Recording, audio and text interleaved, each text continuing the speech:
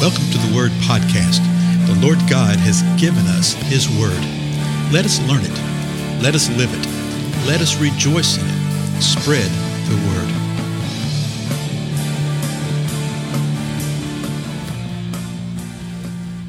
Blessings, everybody. This is Dale. Thank you so much for joining us today on the Word Podcast. This is actually Christmas Day, the year 2018. I know most of y'all will hear the podcast at some later time, but Merry Christmas to you. Okay.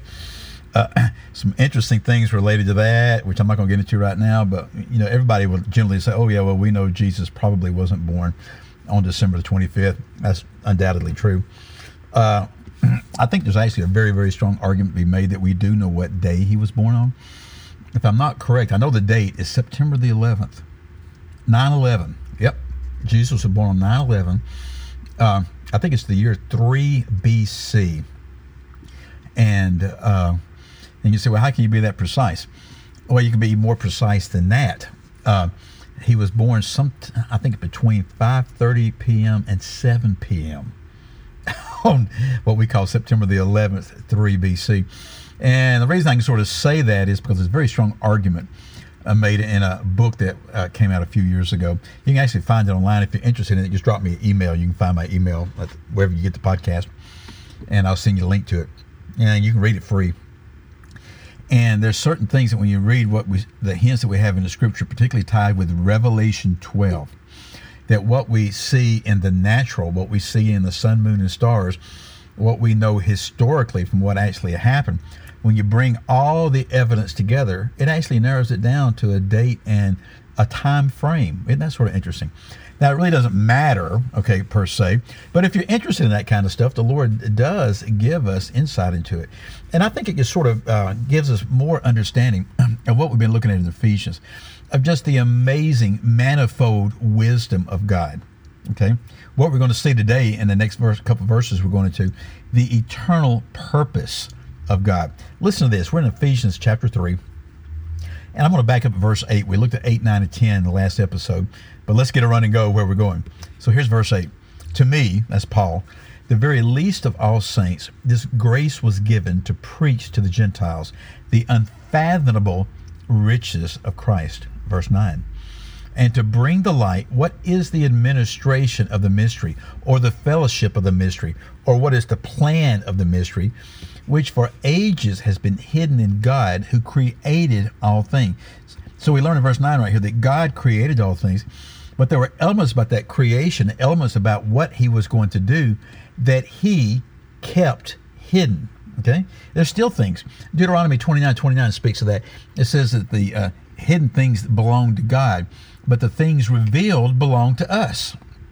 Just a great little nugget of a verse that really gives us hope and encouragement, because quite often we think, well, we need to know everything about everything. That's not what you see in the scripture.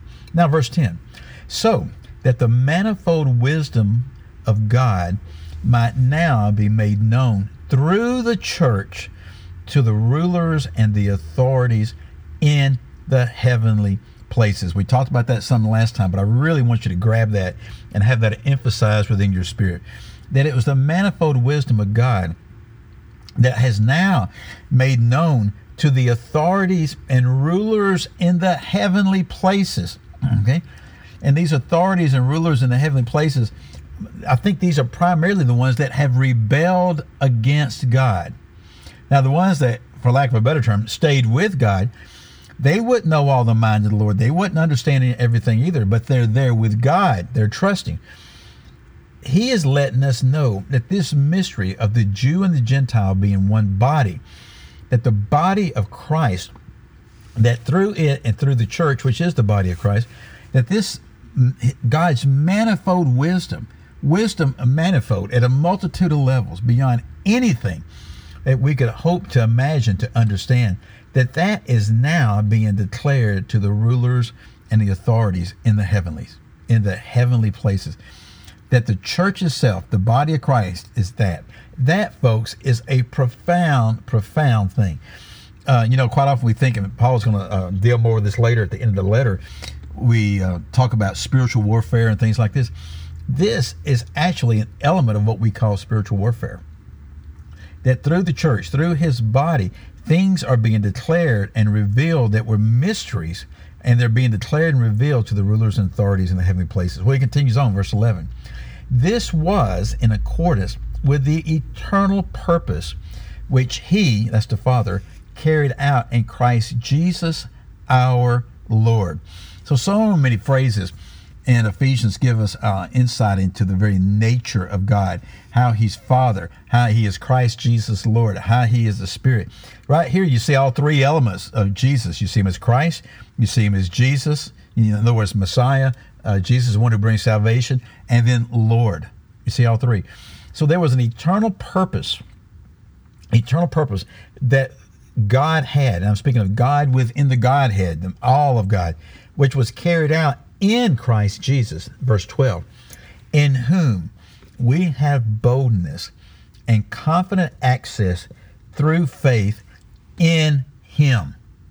So, through faith in the Lord Jesus Christ, through faith in the eternal purpose of what God has done through the Lord Jesus Christ, we have something.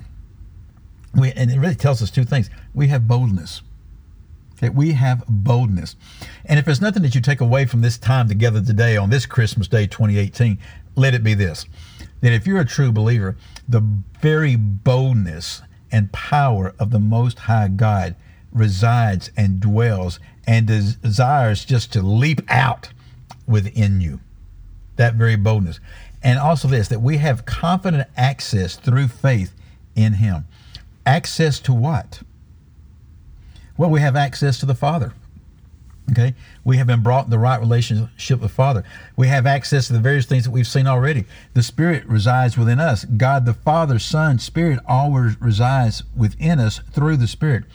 We have access to knowledge, to manifold wisdom. We have access to power, to the very power of God in and through the Lord Jesus Christ.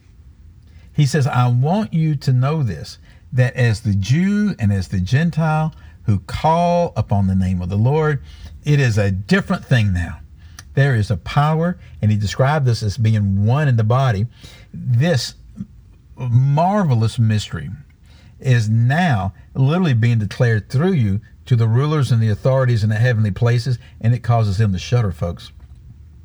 Quite often, those that are true believers, when you start talking about rulers and authorities in heavenly places, we start shuddering. It's the other way around. They shudder because of who we are, and the phrase he uses right here, in him. We've seen that all the way through the first 2.5 chapters so far. With him and in him. This is who we are. So, folks, we have a boldness. So as you are rejoicing and it's coming the first time, that's fine. But really have a boldness and understanding that he's returning again, and that we have confidence and we have access in him, with him, through him, to the praise and the glory of his grace. Again, I'm Dale. Thank you so much for your time, and I'll see you again later. Goodbye.